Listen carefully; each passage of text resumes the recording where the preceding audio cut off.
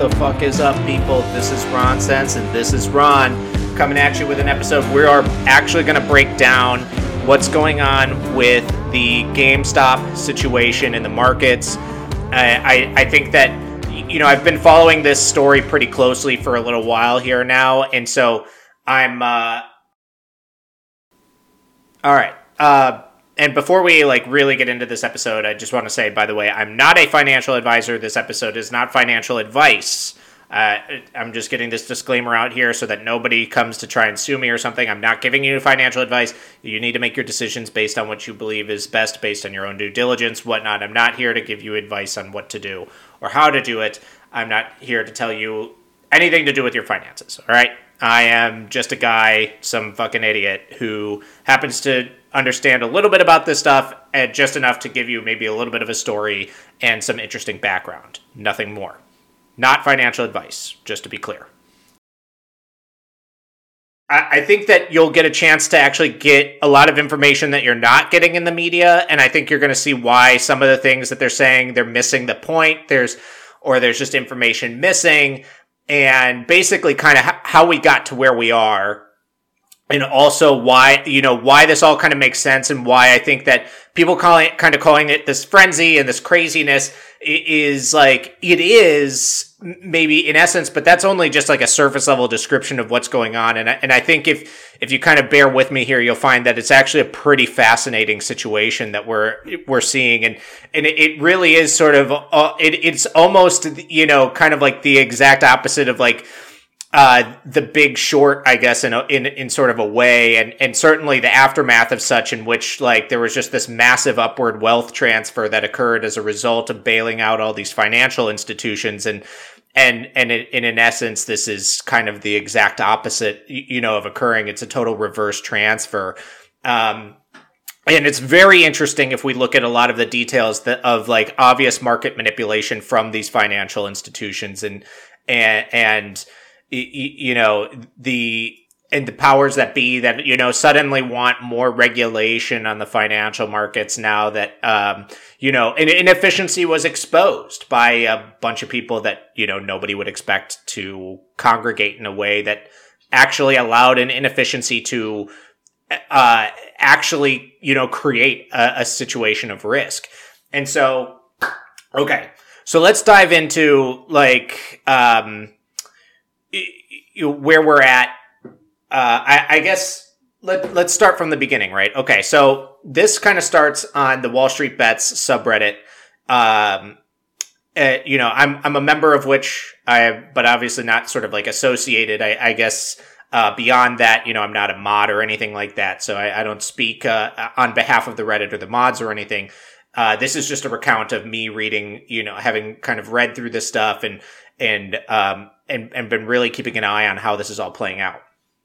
So last year, or actually I think it was a year and a half or so ago now, that one user, Deep Fucking Value, basically came out with the bull case for GameStop. He explained why this was actually a huge value play with GameStop, and largely the essence of what it was, right, was that, okay, yes, GameStop, all of us, I think, understand why it seems like GameStop's a business that's, on life support effectively, right? It's a brick and mortar shop, not much of an online presence.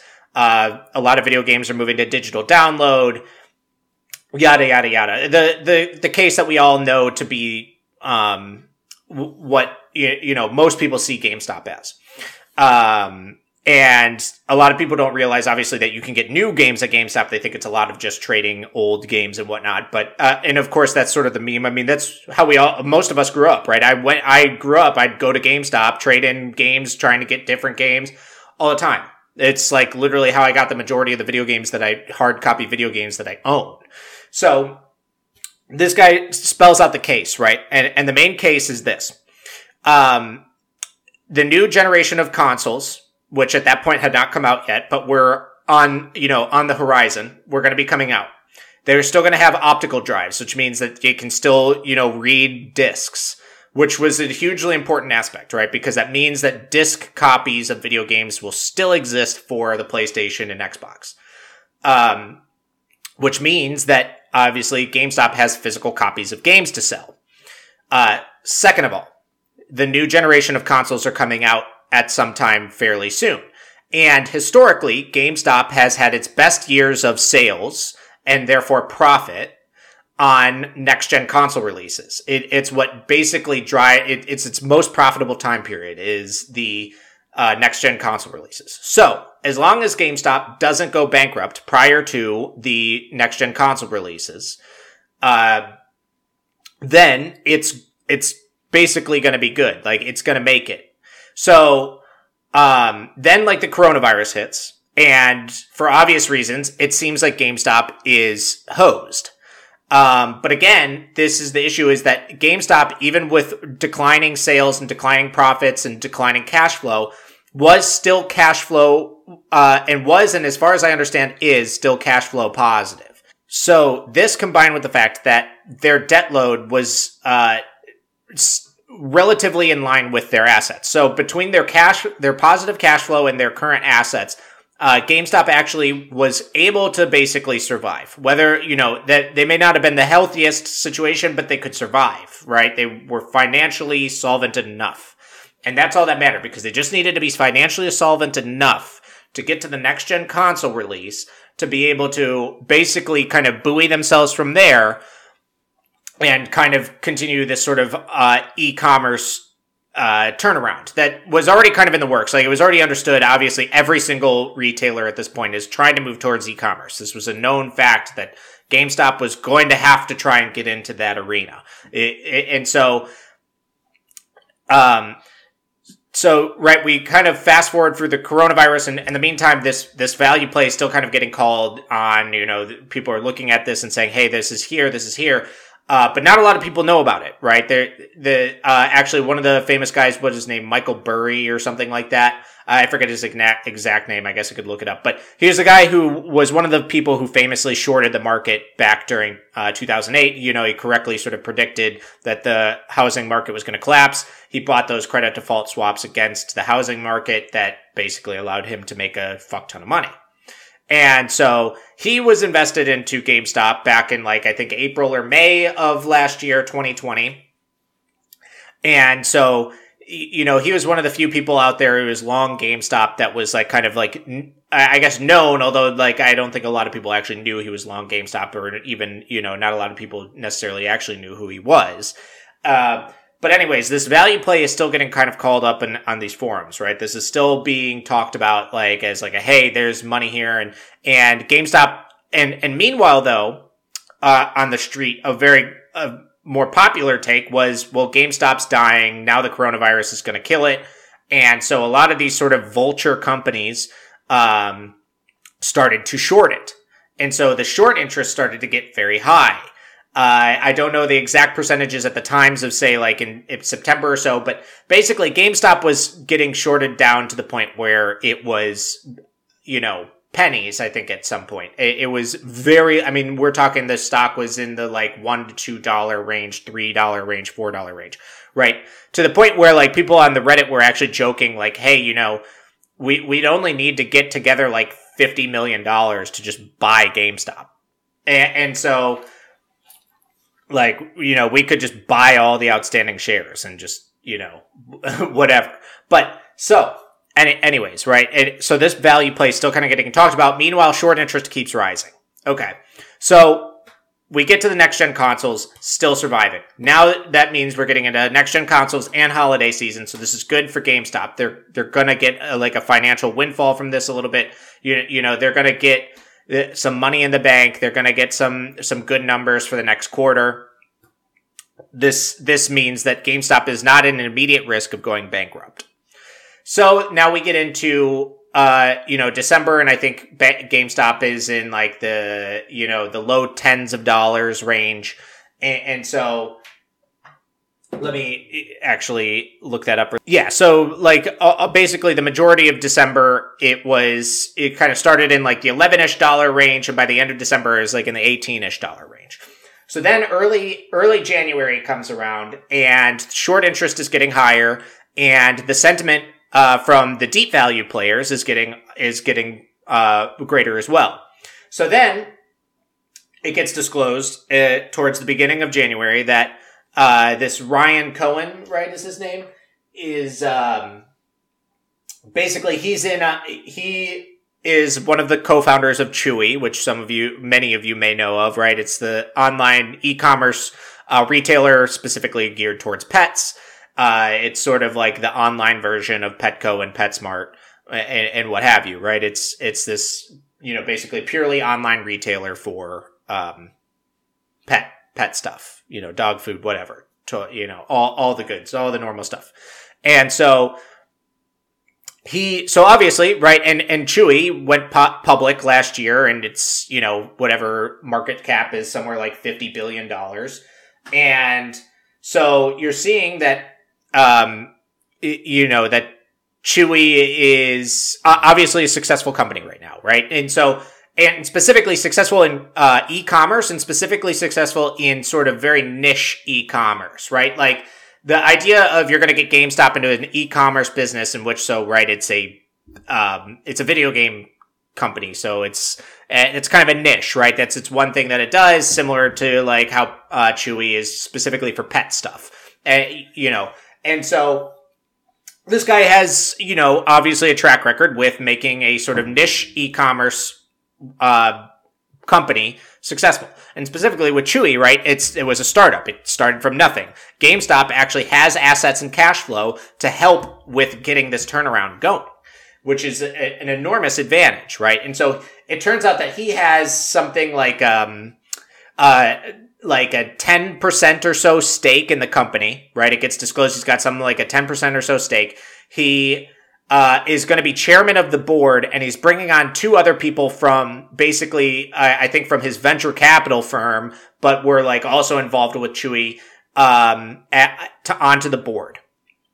So this is huge news, right? I mean, obviously when somebody takes that significant of a stake in the company, that's very, that's obviously very important. Like, and when this person has a track record of making these companies successful, that's really good. And so GameStop gets a little bit of juice off of that, right? It jumps, I think, maybe like 10 or 11% over the course of a week or two there. And so, but this is enough news where all the people who have been on this deep value play, right? The belief that this company can turn around, it has the resources to do so. This really fuels them in towards buying, which is a part of where the stock starts to jump up. Meanwhile, the shorts have now reached the point that they've shorted past the float. And in fact, actually, I think they had actually shorted past the float in the end of December. So what does that mean? The float is the amount of outstanding shares that can be traded. Basically the amount of shares that are available on the open market that, are available to be traded if someone's willing to sell them to you. So then you might say like, okay, well, how does somebody short more than the float? Because at that point, I think it was 140% past the float. So that means like, it was something like there was 69 million outstanding shares and like 80 some odd million shorted. So how does that happen? Okay. So basically somebody goes out and buys shares, let's say, whatever. Guy A has 100 shares, and guy B wants to short the stock. So when someone shorts the stock, they borrow shares to sell them. So guy B borrows the shares from guy A, sells them to say, let's say guy C, right? Okay. So guy C now holds shares. And let's say that guy A owns all the shares, just to keep this really easy, right? So he owns 100 shares, and that's 100% of the available shares. So now guy B comes and gets them lent to him and then sells them. So now he is short all 100 of the shares. He's short 100% of the shares. Well, guy B can, for example, you could borrow those shares back from the person he sold them to, guy C, right? And then sell them to guy D, for example. So now, right, guy A, C, and D all own 100% of the shares. So they own 3x on the amount of shares that actually exist. Meanwhile, guy B is shorting 200% of the shares. So now guy B actually has 200% of the shares sold, right? And see, like, the thing is that guy A, C, and D doesn't all count towards the float. The float's still just the 100. So even though they sort of theoretically all own 300%, there's only 100% available to actually be owned, quote unquote, or as far as the outstanding shares go. So here's the thing, right, is now guy B is short 200% of the shares. And so when time comes, let's say guy A says, hey, I want my shares back. It's time for you to give them back to me. Guy B needs to go out to guy C and to guy C and D and try and buy back the 100% of shares that exist, right? And so guy C and D can sit there and be like, well, I'm kind of happy with the price. I don't really want to sell it right now. So now you have to jack up the price until they're kind of like, okay, I'm willing to buy it. All right. So let's say guy D gives up his shares. So now, guy B buys the shares back from guy D, gives them to guy A. Okay. Well, now guy C still, technically has his shares lent out to B, right? So now guy C comes in and says, hey, I need my shares back. All right. Like I want to purchase these shares, I'm planning on selling my shares. I want them back, right? So now guy B needs to go back to guy A and say, hey, I want to buy all your shares because I have to close my short position with C, right? So guy A now owns all of the shares again, right? And so guy A can just sit there and forever, basically, and be like, no, until guy B offers him some outrageous price to buy it. So now guy A has all of the bargaining power, right? Guy A can now basically make it such that this short position, that this person has to close or they go bankrupt. And in which case then that person's broker owes the money. And if the broker goes bankrupt, then the bank that backs the broker, at some point, basically guy C needs to be getting his money back. Or his shares back. And so what this causes then is a spike in the price. It's a short squeeze, right? The short position needs to close, and the people who have the shares to sell to the person who's short, basically just don't sell until they decide, you're offering me a price I'm willing to take. So this is that. And so I kind of went beyond just the fact that, this is how you get past 100% of the float. But the point is, right, so now you're past 100% of the float, which is, and I kind of gave you an explanation as well as to why that's ungodly levels of dangerous. So here's the other thing with it, is, in my mind, and while I believe it may be illegal, I'm not sure, because I think it is illegal to naked short like that. But obviously this happens. This is not the first time a company's been shorted past the float. Is that when you're going to sell more shares than exist, you create an artificial oversupply, right? I mean, if you're going to, so GameStop has this 100% of their shares, the 69 million shares, okay? So you sell all 69 million shares in existence, and then you sell another 20 million. Well, then obviously the price is going to go down because the price is based off of 100% of the shares, not 100 and, 30, 140% of the shares. So the price goes down artificially as a result of you shorting. Well, as a result, your short position automatically is already winning, right? Because, okay, some of your shares may have been sold at lower prices, but across the ladder of all your shares as they sold, you're going to be net positive by the time you sell your final share at where the price drops.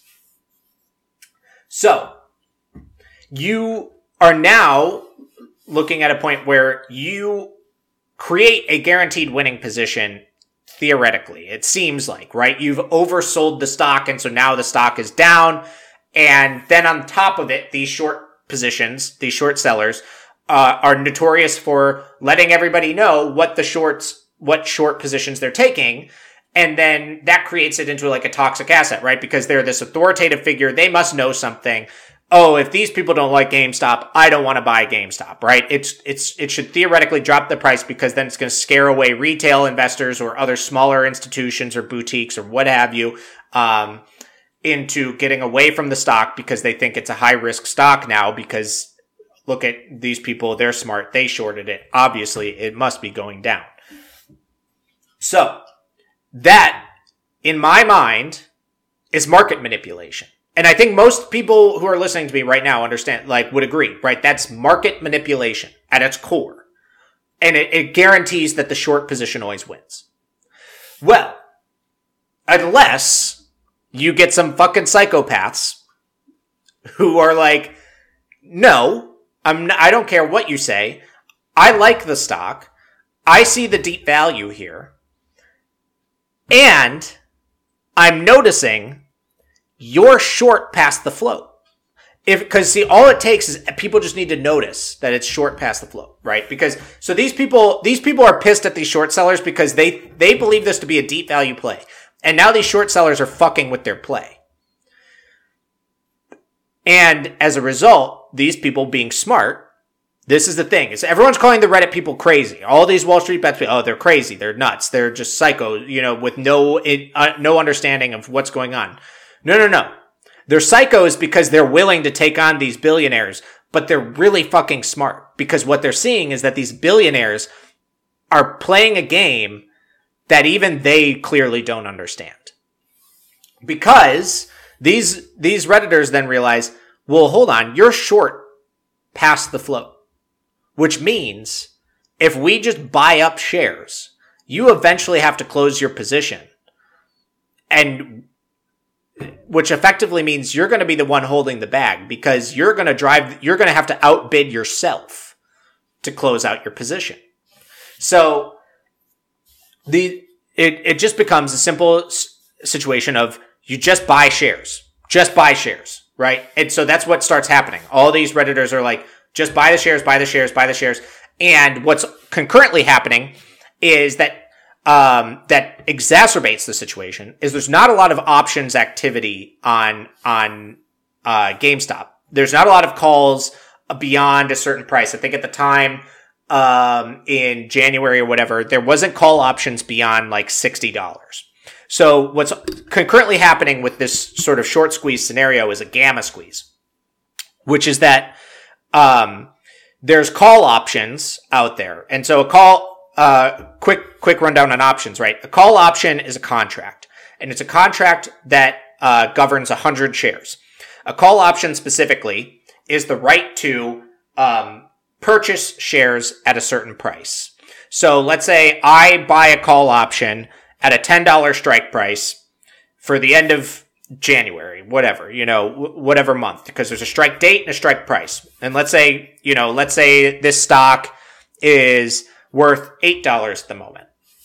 And I buy a call of a strike price of $10. So this call is out of the money, right? Because I'm buying a contract that says I have the right to purchase this stock at $10. Well, it's worth $8, right? So that seems like a loser, except let's say come to strike date, the stock's worth $12. Now, I have an agreement with somebody. They have to sell me their shares at a price of $10 per share. Even though the open market, they're worth $12. So I win. I make money off of this deal, right? Of the call option. Now here's the thing. Who is the mysterious they that is selling me the shares?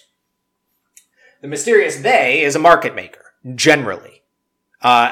People can sell covered calls, and that gets into a thing, but a lot of times it's market makers. So market makers are the people who are largely buying and selling these options. Now the market makers, the way they make their money is off the fees of those options. So like I said, I buy that contract to buy the stock at $10. So that contract may cost me, let's say, 50 cents per share. So the contract's 100 shares, so 50 cents, it's $50. I pay $50. So really my break even is $10.50, right? If the stock is less than $10.50 on the strike date, I am not getting my money back.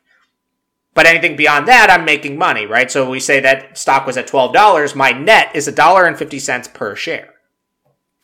Well, the market makers aren't really in the business of making money on the direction of the stock. They just want to collect their fee, right? That $50 and move it along. So what does the market maker do? The market maker sells you that call, which means the market maker is on the hook to sell you those shares on that day if the strike is there.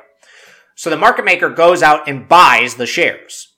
And I think generally speaking, they stay net neutral, which I don't necessarily believe means they actually have to go buy 100 shares. They can actually basically look at a risk profile and say, what are the actual chances on this day that this stock is actually going to be, worth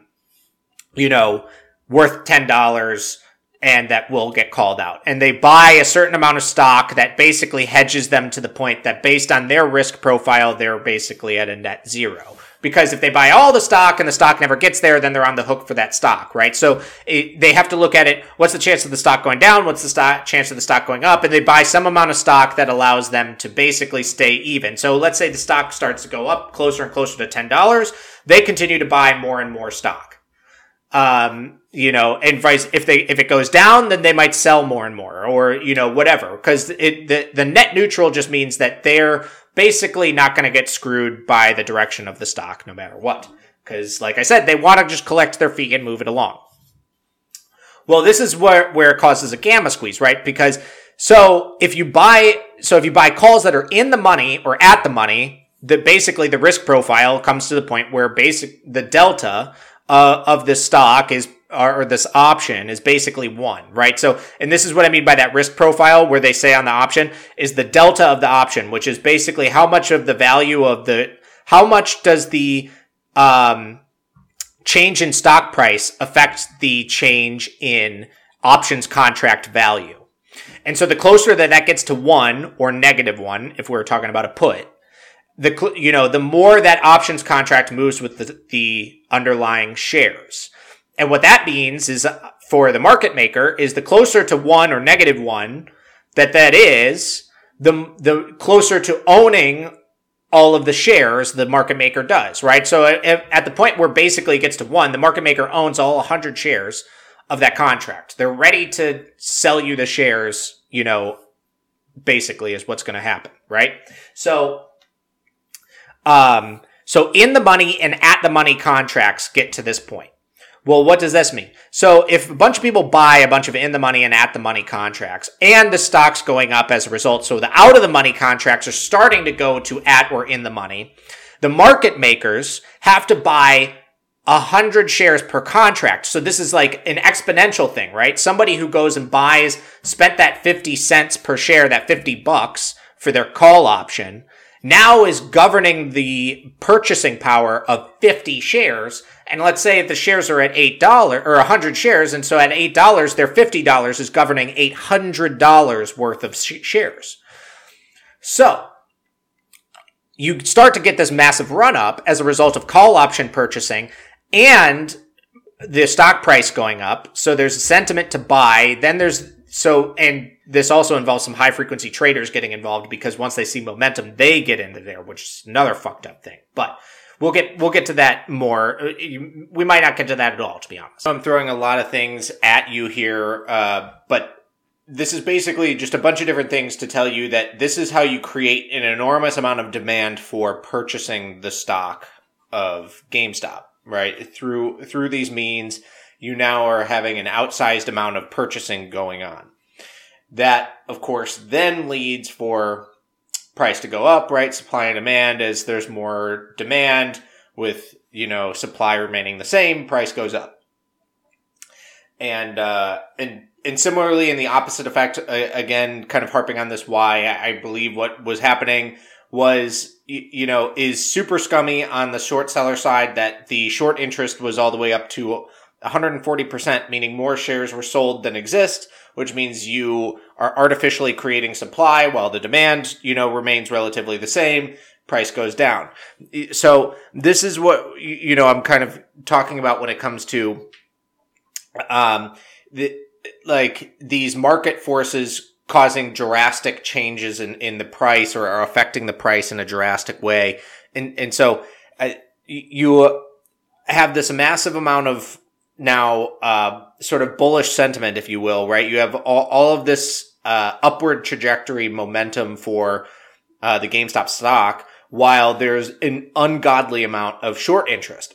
So these shorts are losing money like at humongous rates because as a result, because this is the other thing with shorting that's just like I just don't understand. Like, basically the only way I think that like people short for the most part, like actually selling shares short, is like I think they're involved in some sort of price rigging, or they're cheating the system in some way, because it simply does not make sense to ever actually sell a stock short in my mind.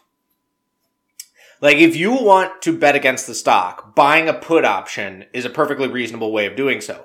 The put option basically works exactly the opposite of how I described the call, where you buy a put option, which gives you the right to sell 100 shares at a specified price at a specified time. That meaning that, if the stock goes down, you then can, go out, buy those shares for a cheaper price and sell them at the price you've contractually agreed upon. So thus, if you buy a put that's at a $10 strike and the stock drops to $5, then you go out and buy all the, that $500 worth of stock, right? $5 stock, 100 shares. And then you go and sell it for $1,000 because of the $10, 100 shares. So that's how you make your money off of the put. And the thing with your risk with the put is your maximum loss scenario with the put is you lose all the premium you paid, right? You went out, you bought the put, meaning you went out and shelled out some money so that like your effective, under that same scenario I just gave, right? Stock drops to 5, you're selling at 10.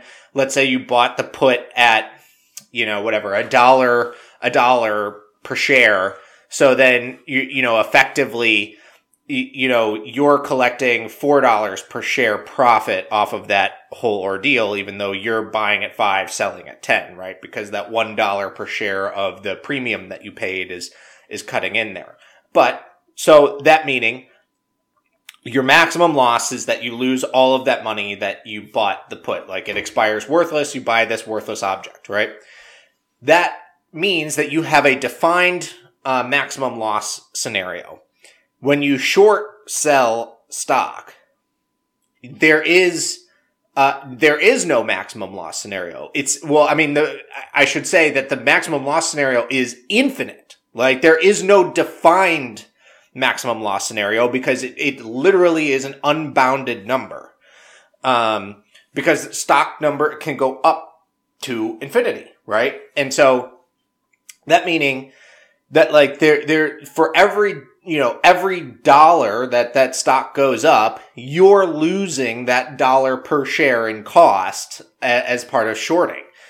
Well, then, cause in the other end of things, right? If you buy the stock and it's worth, $10, again, we'll just use simple numbers here. If the stock, right, if the company goes bankrupt, the stock falls apart and completely collapses, it falls to zero. So the most money you lose is $10.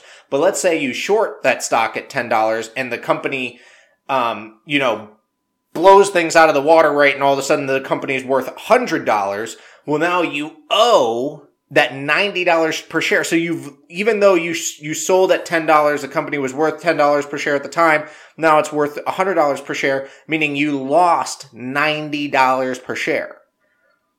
So the loss scenario in short selling just doesn't make any sense to me, because technically, as far as like risk reward goes, because of the fact that the risk is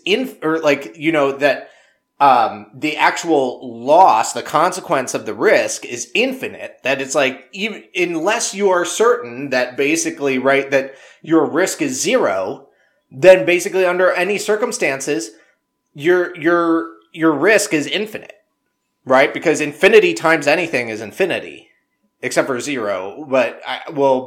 That's my point, right? Is that unless your risk is actually zero, then your risk is always going to be too high based on the reward. Theoretically at least, which is why I'm like, well, I think the only way you're actually getting to zero risk is like you have to be rigging the game. Because otherwise, like, they're simply, like, literally, even if it's a 1% chance or a 0.5% chance of risk, that's too high. That's too high because your loss is just too extraordinary.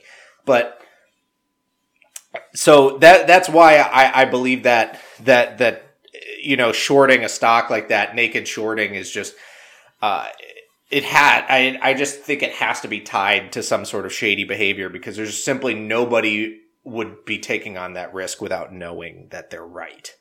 And so, anyways, right, we get to this 140% short selling of GameStop, and people all realizing, hey, if I just buy shares, eventually these shorts have to cover, because I mean, they can't have the shares borrowed forever.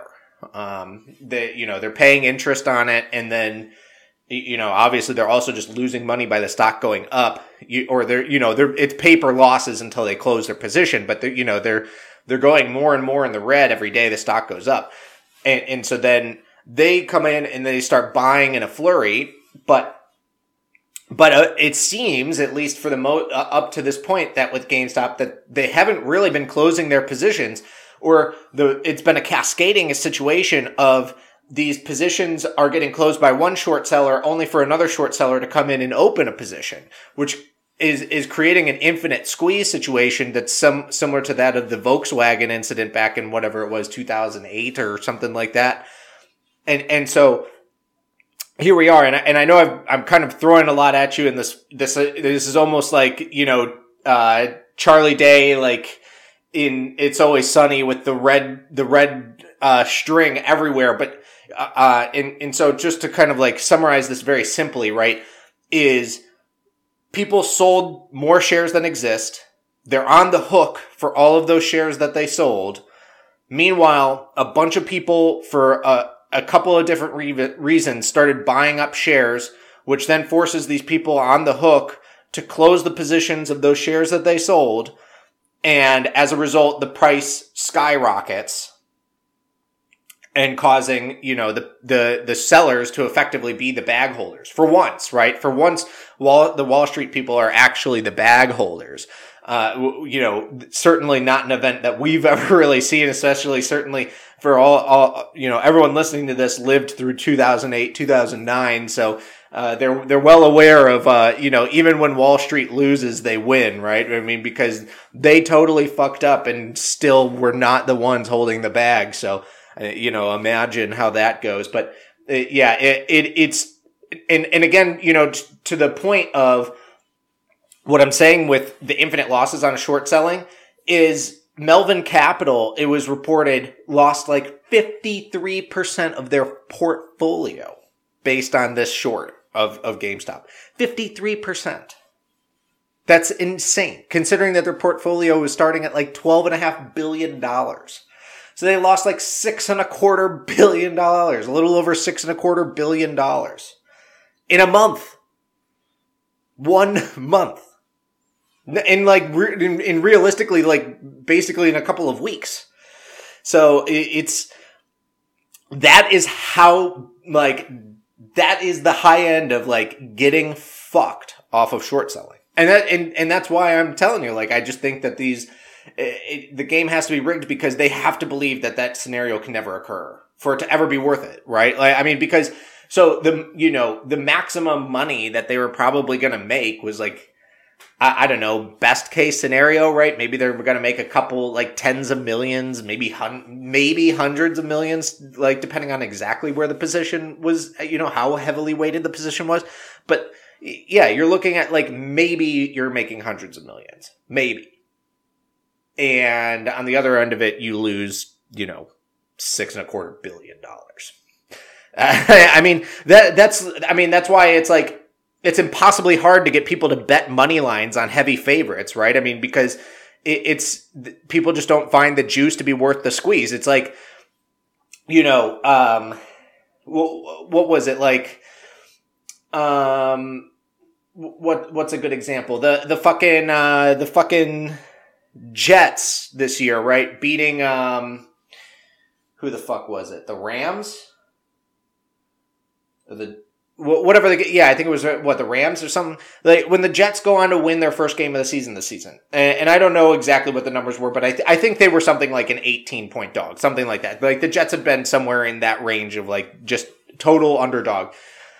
So, at, like, 18 points, that means, like, the Rams, like, to just bet that they win, right? Just straight up that they win is, like, minus, like, 2,000, 3,000, something like that. So, it means you're going to put, like, $2,000 or $3,000 to win $100. Who wants to take that bet? Even because even if it seems like that should be free money, it's just like,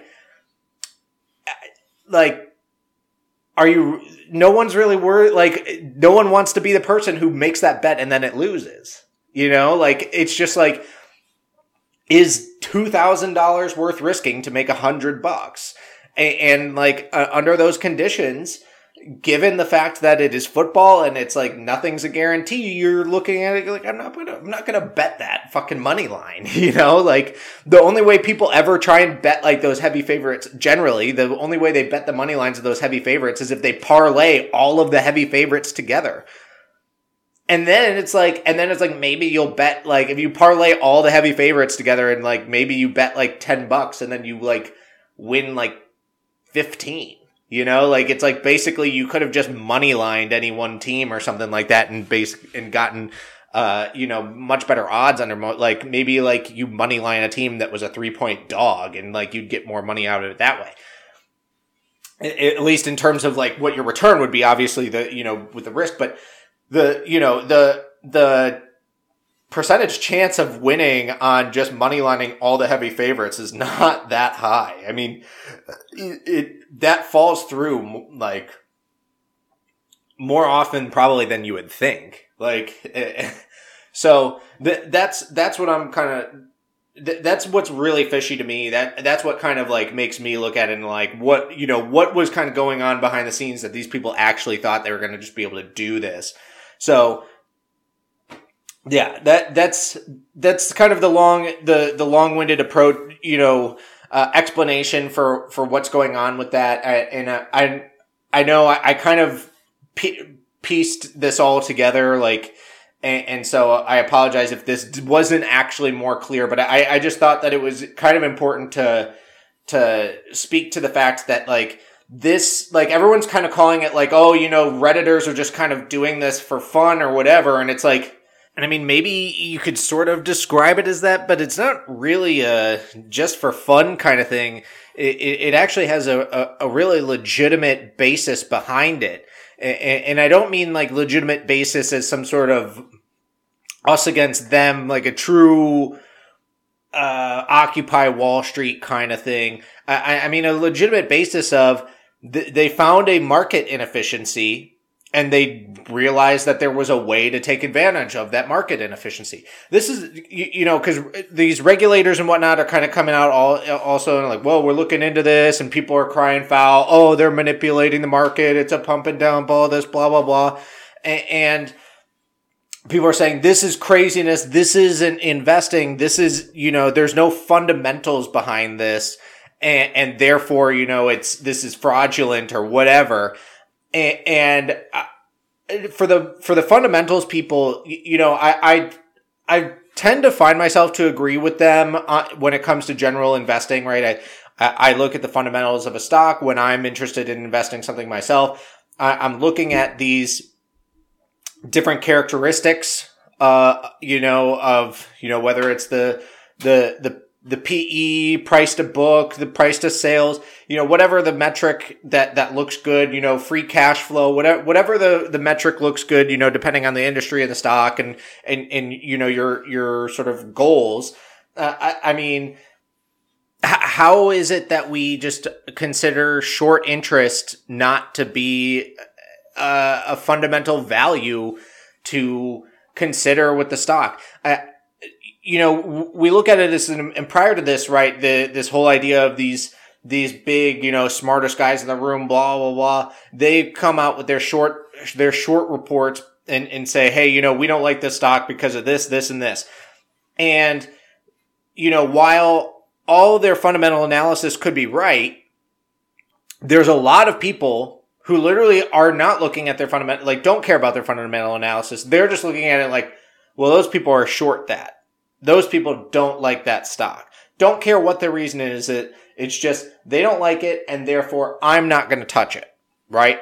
And so that is a fact, right? That would be market manipulation, right? For them to come out and be like, hey, we don't like this stock, and we have a lot of purchasing power in this market, and therefore that moves people away from it. So somehow when the short interest is such that, I don't want to buy this stock because of the high short interest, somehow that's an okay way to look at it. But then when someone says, hey, there's actually really high short interest here, and this could lead to some upward exposure because the short interest is too high. They're just looking at it and they're saying, hey, this ratio of short interest is just too high, and therefore there's a market inefficiency. Everyone's like, well, this isn't market dynamics and market efficiencies, blah, blah, blah. This is exactly market efficiency. This is exactly what's supposed to happen when some sort of fundamental goes way out of bounds. The short interest was way too high, and the market reacted. It did, the most efficient move here was to just pound into the stock and then boom. Just the most efficient move in terms of if you're trying to make money and capitalize on the market, that's the move. That's just clearly the move. So that's what I don't understand. It screams to me that it's a lot of people who are upset that, they basically got the game played on them, and they see that as somehow unfair, woe is me. I'm the only one who's supposed to be allowed to play this game where I screw people over. So that's kind of, my take on it, as well as kind of giving some background and input on this, that I just think that the media right now, all they're kind of saying is this is craziness. They're doing this for fun. And they're really just ignoring the fact that there's legitimate basis from a technical point of view as to why this would happen and why this made perfect sense, and frankly why it is that it was exceptionally logical. It was the most logical thing to occur. So that, hope you enjoyed it. Hope maybe that gave you a little bit more insight or any information. And, like I said on the front end, not a financial advisor. I'm not giving you stock advice. I'm not telling you to buy anything. I'm not telling you to sell anything. I'm not telling you to do anything. I think you got to do what you think is right based on your own due diligence. And, and personally, in my opinion, I think the best thing to do is to do your own due diligence. Look at all the people who invest their money with Melvin Capital, because apparently these guys, they're so smart. They're these financial wizards. How about I just go ahead and fucking lose $6.25 billion of your money, not mine, of your money. So I personally I've never trusted those people. I've always found that if I'm going to invest my money, I'm going to do it myself. It's if I'm going to lose money, I'd rather at least I'm the one who's losing my money, not me paying somebody to lose my money for me, So again, that's my opinion. That's not advice. Don't want, do what you got to do. But hopefully you enjoyed this episode and found any of this topic pretty interesting or entertaining. If there's anything that you felt like I didn't cover here, or any further questions or anything that made things too confusing, feel free to reach out. Please do give me a comment, DM me on Instagram, whatever it is, follow me on Twitch, message me on my Twitch chat, whatever it is. That's how you can contact me. Or, if you have my number, you can text me. That works too. But appreciate y'all. Peace out.